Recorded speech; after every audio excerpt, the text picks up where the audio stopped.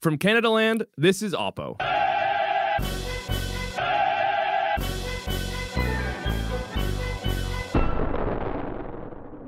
My name is Justin Lang, and normally I'd be opposed to Jen Gerson. But this week, Jen Gerson isn't here. On this week's show, we dive headlong into the murky waters of the upcoming Quebec election, and we're going to ignore the rash that comes from it. Then, later in the show, Jen reappears to antagonize everyone's favorite neocon, David Frum, the less famous brother of Senator Linda Frum. It's going to be frumtastic.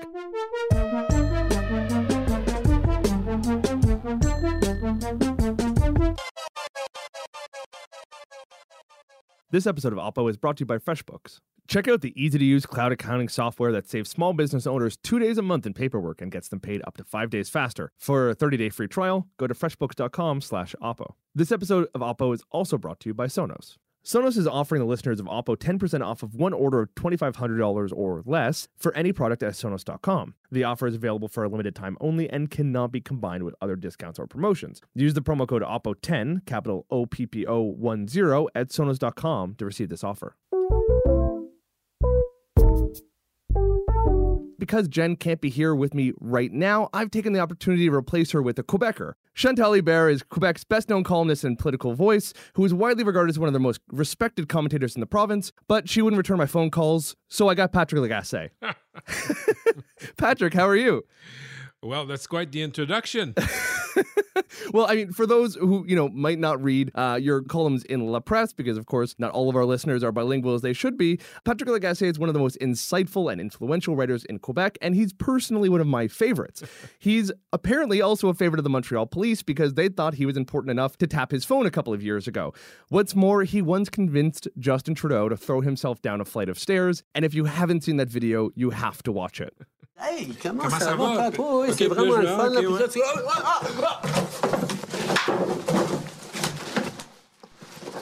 Tu vois?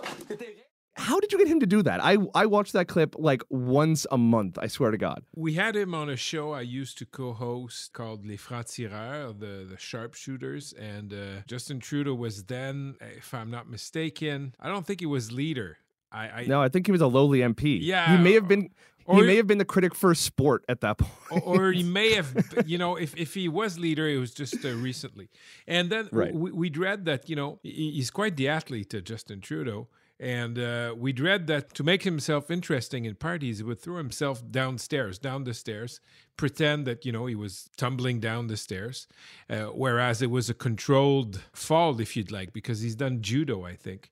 And so we asked him, and we were certain that he would not do it now that he's an MP.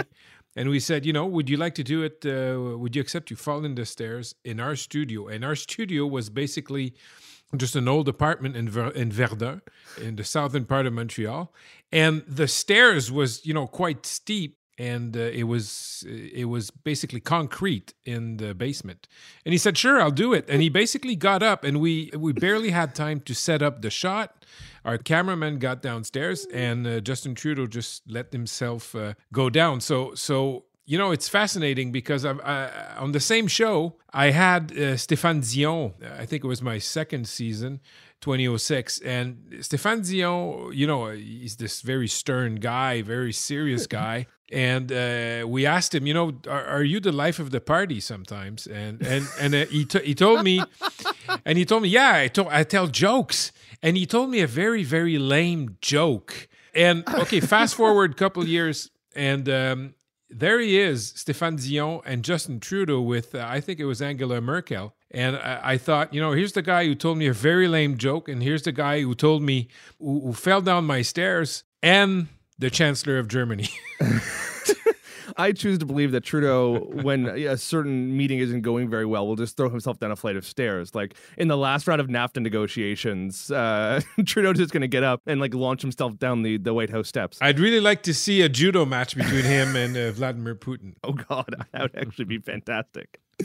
I brought you on the show not to discuss my favorite clip in Canadian media. I brought you on because, while everyone in this country is fixated on the current train crash that is the Ontario election, I can't help but feel like everybody's ignoring the other super important, interesting election that's happening in your province. Yeah, it's coming next fall, October 1st. And it could, if the polls are potentially going to be correct, actually signal the end of an almost uninterrupted 15 years of Liberal rule in the province. That, of course, little interruption being Pauline Marois for a year and a half a couple of years ago. So maybe all of our listeners are not super familiar with what's going on in Quebec. So let's break it down. How about you help me out? Let's walk through everyone's apparently odds-on favorite to win, François Legault and the CAQ. Yeah, the CAQ. Who is this guy? CAQ is a UFO in our political skies because it's been founded a couple years back. And François Legault is a former PQ minister, so a former sovereignist. And I say former because he's not a sovereignist anymore,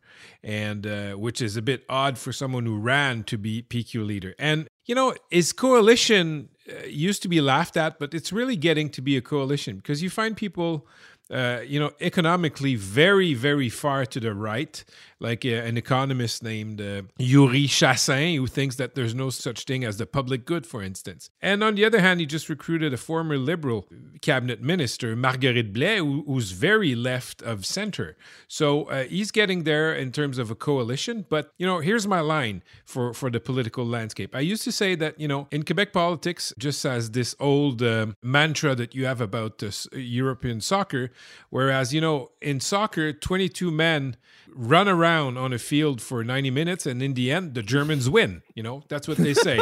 And in Quebec politics, I used to say that, you know, for 4 or 5 years, you'll have political parties vying for the favors of the population, and in the end, the Liberals win. But now it's less certain that they're going to win. But, you know, the polls give François Legault and the CAQ an advantage, but not a clear advantage. So here's my new line. The Quebec Liberals are very hard to beat. The PQ is very hard to kill, and the CAQ of François Legault is very hard to define. We do not know yet what they stand for because they've never been in power. But it's going to be a very interesting summer, and it's already a very interesting spring, Justin, because as you know, with these fixed date election, you're basically in an electoral campaign for the 10 months before, and we're right into the, you know, the start of this campaign. Oh yeah, I remember when Stephen Harper ruined my summer by deciding to have a fall election that lasted the entire summer. So I think this is really interesting because François Legault sort of got back into politics on a promise of cleaning up the province and, you know, tackling the debt. Yeah. By a lot of accounts now, Quebec is probably, you know, to kind of weirdly crib note an old Maclean's cover, the least corrupt province in the country because they've done such an aggressive job of rooting out any contractor, engineer, or politician who may have ever been a part of this, you know, former kickback scheme. Yep. And the economy is doing really well. Philippe Couillard is paying down the debt pretty quickly and in such a way that probably makes Doug Ford pretty envious. So it made a lot of sense for me for people to vote CAQ last time around when, you know, both of those things were top of mind. What's the impetus now? I don't get it. You know, I'm reading, you know, news out of Quebec, and I don't get what the impetus is for François Legault beyond just change and not wanting to vote for Jean-François Lisée. Yeah. You know what? I'd say perception is everything. As you say, all of these corruption schemes have toned down. They've faded out of public view. You know, there are sometimes arrests that are made by the anti-corruption unit. There is a lot of... how would I put it? I don't think that the Liberals did, in fact, clean the slate in terms of, not of corruption, but a lot of the people who were there when these schemes were happening, a lot of the people who were there when the Liberals of Jean Charest were not very keen on calling a public inquiry. They stayed for very long with the Liberals, and just now, recently, they've started signaling that they will be retiring. So we call this, what's the name in English? Usure. The Liberals have been worn down by 15 years of power. So however you turn it, however, you can quote statistics showing that the employment is going great. The debt is going great too in terms of being paid down. The economy is really not overheating, but it's going good. There's this perception that, you know, they're worn out. So this is, I think, what the other parties will be riding on. And of course, the other parties are always hinting at liberal corruption, which I find nowadays to be, you know, a bit unfair. Well, I mean, nowadays, if you know a lobbyist sneezes on you, you have to disclose it, and it will probably lead to some front page La Presse story. I mean, the financial contribution limit is $100. Yeah. You can't give more than $100. That's crazy. That is by far the lowest in the country. There you go. And I think it's $200 now that we're in election year. So you cannot do what they used to do, which was moral corruption. It was, they called it sectorial financing. So what they do, all political parties, but, mostly the Liberals because they've been in powers for so long, what they would do is they would call up a bunch of firms, like, for instance, in the sector of engineering and say, we're having a cocktail and the tickets are, $500. It'd be very good if you bought, a bunch of tickets and you could meet the ministers. It was basically pay to play. Mm-hmm. And normally in Quebec, when everyone gets tired of a decade of the Liberal Party, they have a brief little fling with the PQ. And this time around, it's not really what's going on. I mean, you would think that in a normal campaign, the PQ would come out and promise a new metro line from the Gaspésie to to the Ontario border, and would be promising all of these fantastical things. And would almost certainly unseat the Liberals. But this time around, everyone's turning towards an austerity right-wing technocrat party. That's just so odd to me. I'm not sure that, remember what I said about the CAQ is hard to define. It's true. And I think that the CAQ is a lot of things to a lot of people. The CAQ is riding on, I think, 42% approval within the French Quebecers electorate. Some people will like the fact that, it promises to make the state a bit smaller. But, everybody promises that. That's what people tend to forget. Jean Charest in 2003 won, and he promised that he would re-engineer the state. He didn't do that. Also, there's the fact that the CAQ is not going to hold a referendum. The CAQ is not a sovereignist party. And the CAQ is also a nationalist party. I know that nationalist nowadays in the Anglo-Saxon world is a dirty word, but it's not in Quebec politics. And the PQ is also standing for Quebec nationalism, of course, but the PQ will always be flirting with the idea of a referendum in a sovereign Quebec, and I think Quebecers don't want that. 35% of Quebecers would like to see Quebec become an independent state. The enthusiasm for the idea of a country basically is at its lowest in my lifetime, I'd say. There's one party we haven't talked about, of course. It's the fourth place party, Quebec Solidaire. Yeah. And, some polls earlier on this year had them, or maybe it was late last year, actually had them running pretty high. There was a moment we were seriously talking about QS and their weird, crazy, left-wing, hard left-wing Quebec sovereignty platform overtaking the PQ. Yeah. That kind of fizzled out a little bit, but I mean, they're still running about 8-10% in the polls, depending on which one you're looking at. And they have two pretty interesting and popular leaders. Gabriel Nadeau-Dubois, the former student protest leader, who we all kind of remember wearing a little red square in the streets, and Manon Massé, who is one of the most interesting politicians in the country. She's, a longtime feminist activist, and by all accounts is super popular in the province. Yeah. Like, is there a chance they're going to play a bit of a spoiler role here? I think so, in terms of, being a hurdle for the PQ. Just for instance, okay, former La Presse columnist Vincent Marissal decided to enter the political fray. And he's joined Québec Solidaire in the riding of Jean-François Lisée. And this is going to be, in Rosemont, this is going to be a very competitive riding next election. So, of course, the PQ was, I would say, pissed. I'm sorry to use that word, because... You can't fucking curse on this show, Patrick. Okay, I won't fucking will. So, the PQ was pissed because the PQ saw it as a symbol. Hardline PQ militants see Québec Solidaire as a hindrance to sovereignty, even though they are sovereignist. Because what they do is that, in their view, Québec Solidaire eats the PQ's steak.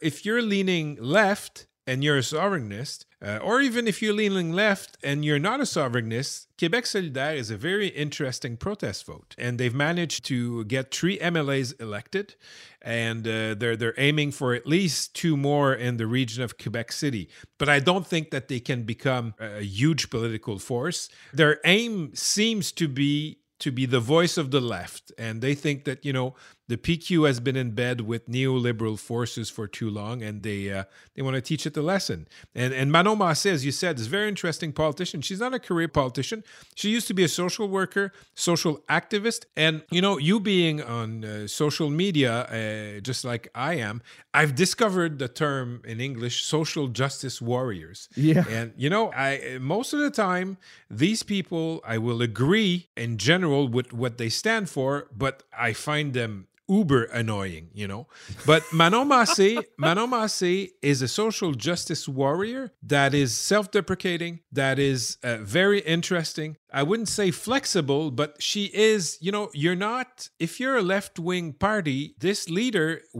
just like other leaders and other elected members of Québec Solidaire, they're not going to scare away people, like some of these social media, social justice warriors.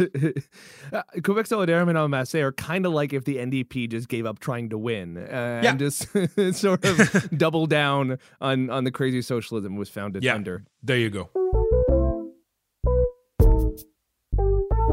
Have you ever experienced that aha moment when you discover there's a much easier way to do something compared to how you've been doing it all along? Like when I learned to eat cereal with a spoon. If you're self-employed and managing your paperwork means wrestling with spreadsheet formulas and a shoebox full of crumpled receipts, then our friends at FreshBooks want to help. FreshBooks has become the go-to cloud accounting software for literally millions of small business owners who found a faster, more efficient, and much less stressful way to deal with their numbers. Here's 3 ways using FreshBooks might just inspire your very own aha moment. Preparing and sending a polished, branded invoice takes about 30 seconds. You can set yourself up to receive online payments for your clients in 2 clicks, which on average will end up getting you paid twice as fast. And their new proposals feature means you can include the project summary and a timeline as part of your estimate. Right now, FreshBooks is offering an unrestricted 30-day free trial for all of our listeners. To claim yours, go to freshbooks.com/OPPO and enter OPPO, OPPO, in the How Did You Hear About Us section. Now it's time for the segment I like to call the Thunder Round, mostly because the phrase lightning round is still trademarked. It's a segment where we whip through as many topics as humanly possible so we can add a ton of keywords and beef up our search engine optimization. Patrick, I want to start with Sandoz Lamahari. She could be the first Quebec cop to wear a hijab, and I'm sure you can imagine it should surprise nobody. That didn't sit well with everyone, but at the same time, I don't know. It struck me that this debate has not gotten as loud as maybe some of the past debates around identity politics and religion in Quebec. And I guess I'm asking, is this debate finally sort of over? Are we cool with a woman wearing... No. Damn it! No, Patrick. No. We're not cool about the issue. I don't think Quebecers are cool about the thought of having a woman police officer wearing a hijab or a male police officer wearing a turban. I think that part of the reason why this debate has not been as emotional as other identity debates or reasonable accommodation debates is the fact that it's still very hypothetical. She's still a student, this young lady, but it's not it's when we get to the point where a young Quebecer will want to join the police force with a turban or a young lady with a hijab, it's going to start all over again. And you have to understand, these issues are not seen and debated through the same prism as you'll find in English Canada. I see commentary coming from English Canada saying that we're all a bunch of weirdos and we're all a bunch of racists because we don't accept easily. We still have suspicion in front of these religious signs.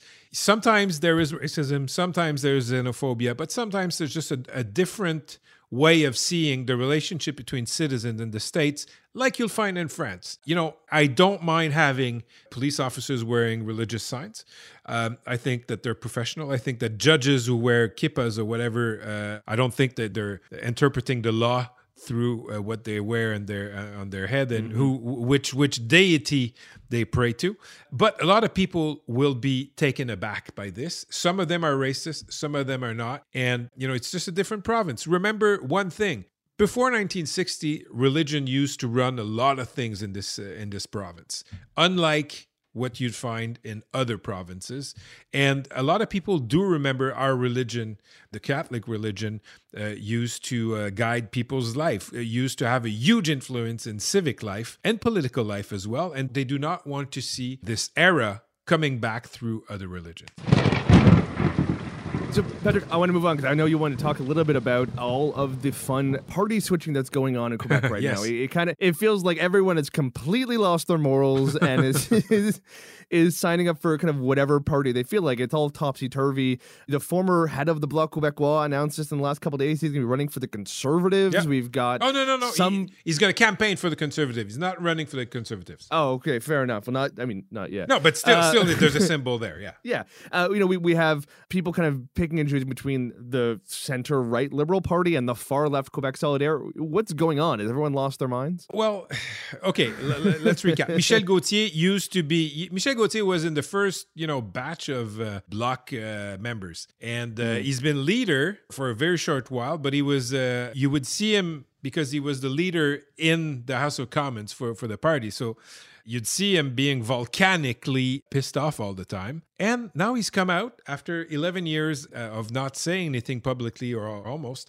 And he says, you know what? I'm going to campaign to get Conservative MPs elected next election. So that was a symbol. Michel Gauthier and Andrew Scheer are a very weird buddy duo. Like I wasn't, I didn't see that coming. Yeah, but at the same time, it's very in sync with a lot of people in the electorate where people will, shop their political affiliation. They'll vote for one party in one election. They'll vote for another one in another election.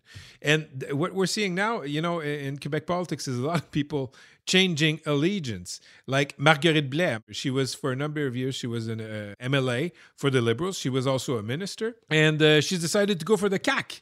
And Alexandre Taillefer became very well known. He's a businessman. And he was on the Quebec version of Dragon's Den. And is that it? Dragon's Den? Shark Tank? Wait. Does yours also have Kevin O'Leary on it? Or no, is that just because Kevin O'Leary doesn't speak French. So there you go. And Taillefer became very well known. Everybody knew that at one point he would probably, go into politics. He announced he was going into politics for the Liberals. But what came out was that he gave money in the recent past, to the CAQ, gave money to the PQ, and he also had a membership card from the Parti Québécois also. But a lot of people will shop around like that. So, they do just what regular folks do. That is not being affiliated forever, like if you're in a marriage with one political party or the other. I want to talk about another weird party switching going on, which is the Bloc Québécois, which is almost amazingly imploded. We now have Bloc Québécois Classic and then Bloc Québécois New. It's like new Pepsi. And I'm fascinated by it. Debout Quebec, I think, is the name this new independent gaggle of former Blocists has started, all thanks to the current leader for the moment, Martine Ouellette, basically running afoul of almost her entire caucus. Yeah. And now there's still a challenge against her leadership from the remaining tiny bloc. So what's going on? Look, it's very hard to follow what's going on, but let's sum it up like this.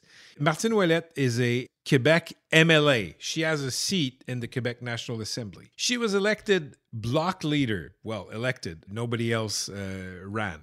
So she's not elected as an MP. And Madame Ouellette, for a number of years, has been seen as, is it true or not, but that's a perception, Justin, hard to work with. She doesn't do compromises, they say. And now that's what these 7 MPs from the former bloc are saying. We don't want to work with her because she doesn't do compromises. It's my way or the highway. And, put yourself in their shoes. They won their seats. You might not agree with their idea of separating Quebec from Canada, but they won their seat. And here is this unelected leader that tries to tell them, here's how we're going to do things from now on. And that didn't sit well with them. And they broke away, and now there's all kinds of internal politics. But you know what? In the end, what's going down at the bloc is just a symbol of how disorganized and dispirited the sovereignist movement is at the moment. I don't think that the voice of Quebec within the government, within the Liberal Federal Party, is that strong. It's been in the past much, much stronger. I miss the days of the bloc actually being effective opposition. So get your shit together, bloc. There you go.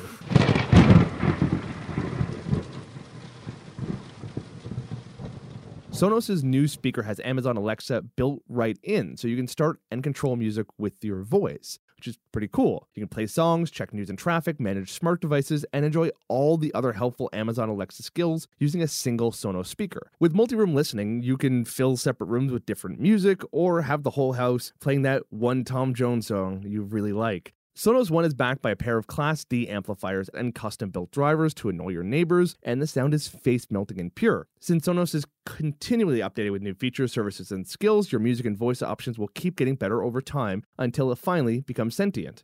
Turn on lights, adjust the temperature, and more. With Sonos One, you can control your smart home devices with your voice. Sonos is offering the listeners of OPPO 10% off of one order of $2,500 or less for any product at Sonos.com. This offer is available for a limited time only and cannot be combined with other offers, discounts, or promotions, so don't even try. Use the promo code OPPO10, capital OPPO10 at Sonos.com to receive this offer.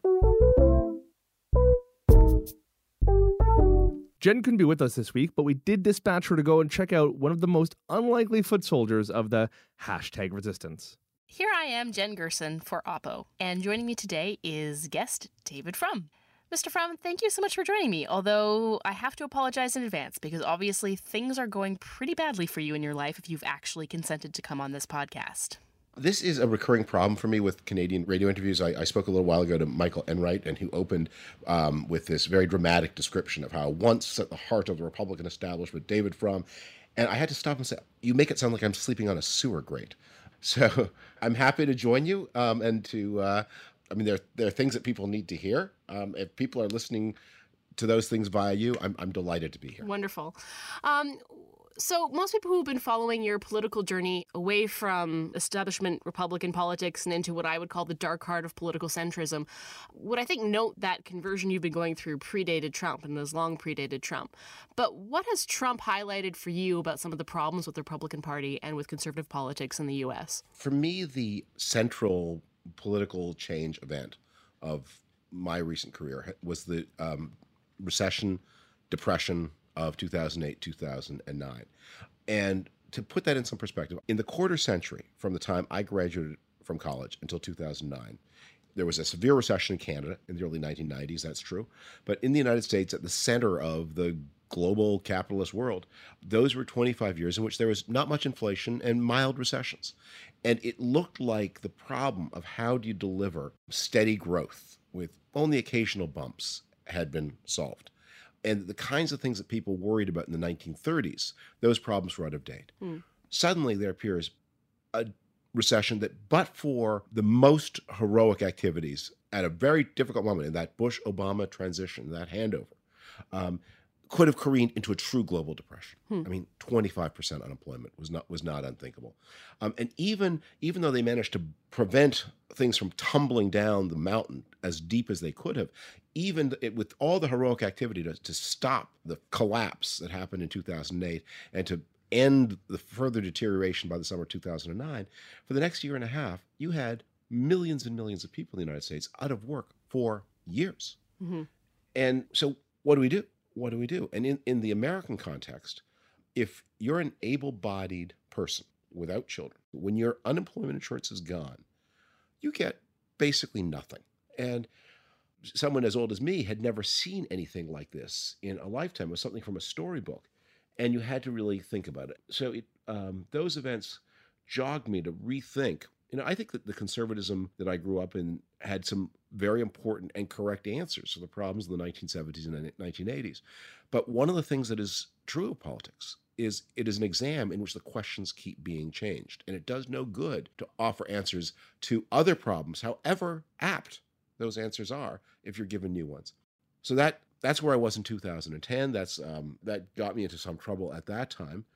But I was saying all this, I need to stress, within the context of being basically remaining a quite conservative person with a lot of affinity, especially with the conservative parties of the world outside the United States. So you see that the Republican Party is becoming noticeably more radical around 2008, 2009, thereabouts. That's when you think that this shift happened. 2009, 2010. 2009, 2010. Yeah, they're becoming much more radical. What then happened, and this is what made Trump possible, the Republican Party, meaning the party in Congress, the donors, the intellectuals, They became radical in an economically individualistic way. Their radicalism took the form of, more Ayn Rand, more Barry Goldwater. But the Republican rank and file were becoming radical in quite a different way.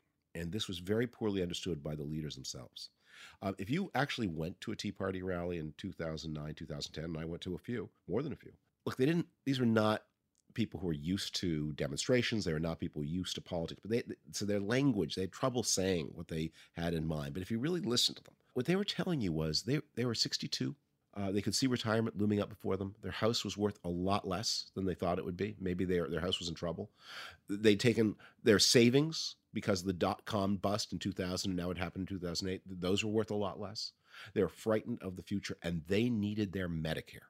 That's what they were there to protect. And President Obama's healthcare plan was, and they were right about this, going to cut into the future growth of Medicare to finance a whole new social program for people who were different from them.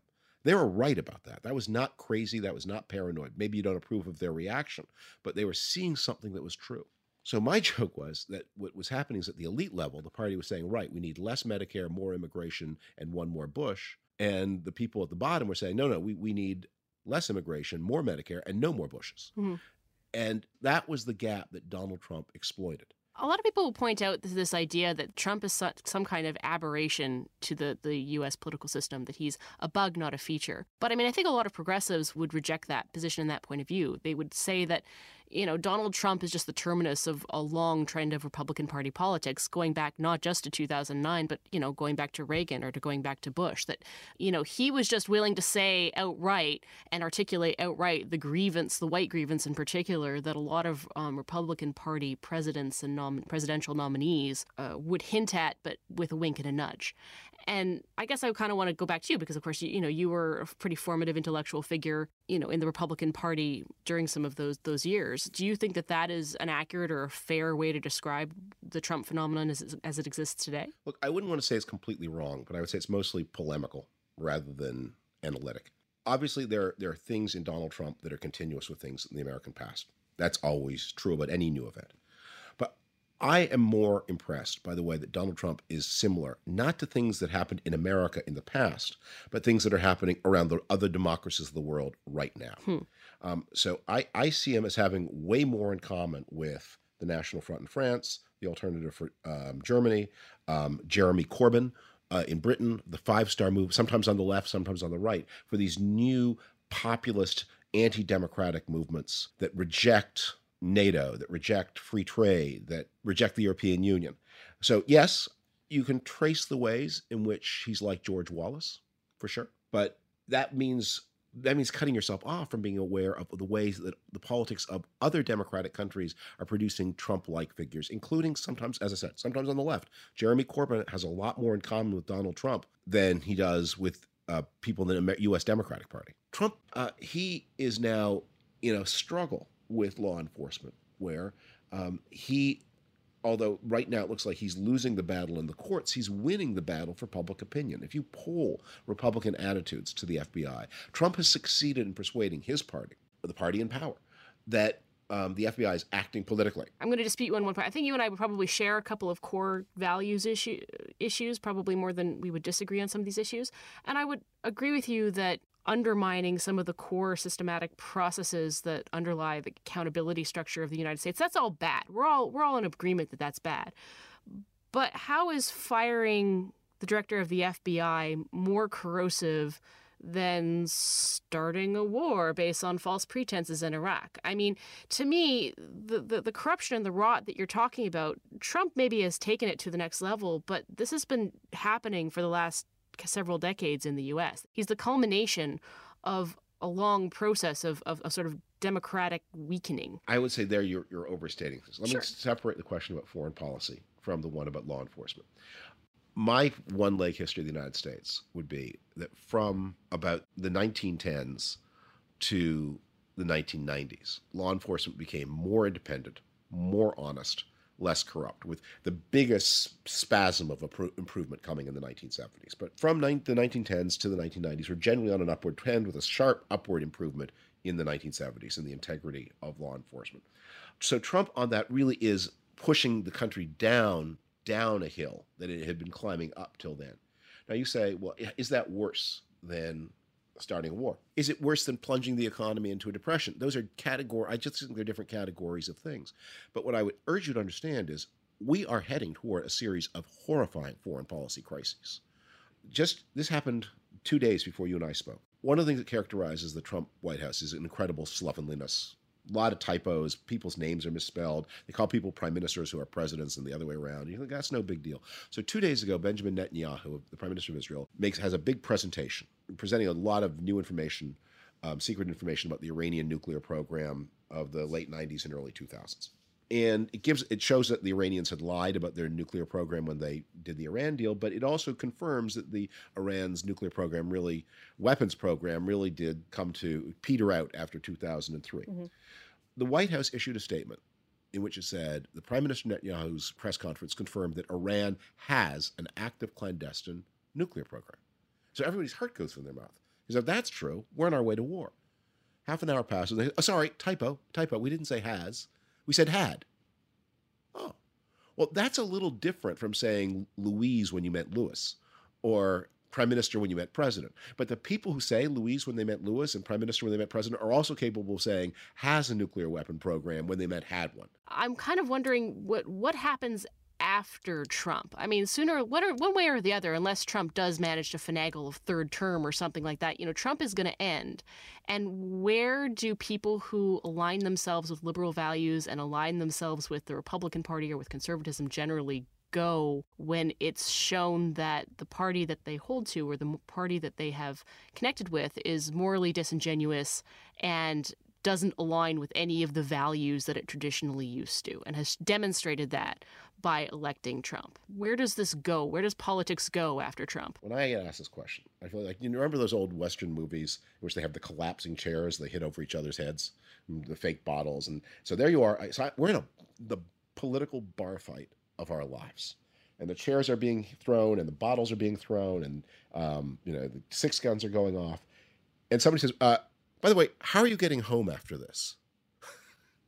I don't know if I'm getting out of this bar alive. I don't know when the fight is over and if I'm alive and if, God help me, if the good guys have prevailed, I'll worry then about how I'm getting home. I have no idea.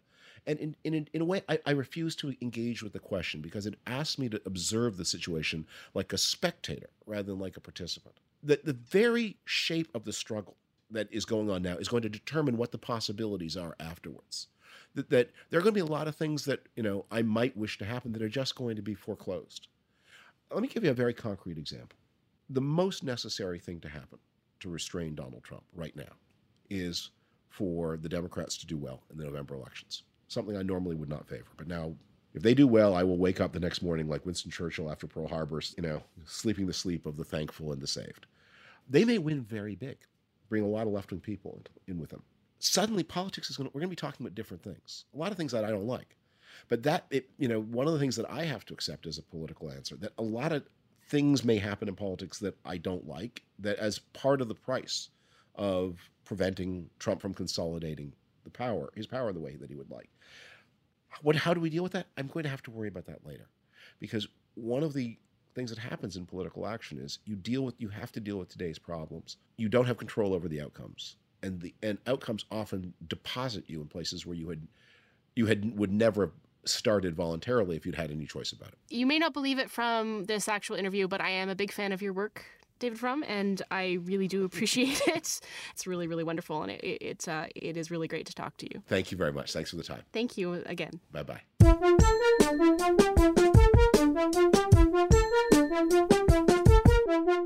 That was OPPO, and Patrick, I actually learned something for once, so it was great to have you filling in as a guest host. Thank you. We want to know what you think. Email us at oppo@canadalandshow.com. You can find us on Twitter and Facebook at OPPOcast. I didn't even know we had a Facebook, so that's great. The next episode of OPPO will be out in 2 weeks. Canadaland's original deep dive politics show Commons will be out next week. This episode was produced by David Crosby for Canadaland Media. Editorial assistance by Olamide Olanian. Our managing editor is Kevin Sexton, and music by Nathan Burley. Patrick, you have the last word. What is it? Look, Quebec is a very interesting place, and the mistake one can make looking from the outside is concentrating on all the noise, on all the blustering from our political class, from our certain media commentators and stuff like that. On the ground, sur le plancher des vaches, as we say, I mean, it's a great place to live, and Montreal is, I think, still the greatest city in this country. I've been to Saskatoon. Saskatoon is pretty angry at you right now. I've been to Regina. Toronto is great, but there's not, it's missing this little je ne sais quoi that we have.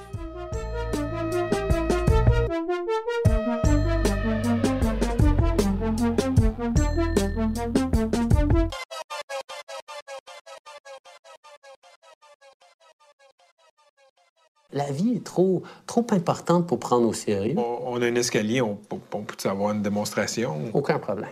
Non. Oui. Oui? Oui. Donc, le truc, c'est vrai, tomber des escaliers. Comment ça fonctionne? Normalement, je te mettrais genre ici, là, puis je passerais, puis je dis « Hey, comment ça va, papa? Oui, c'est vraiment le fun. » Puis là, tu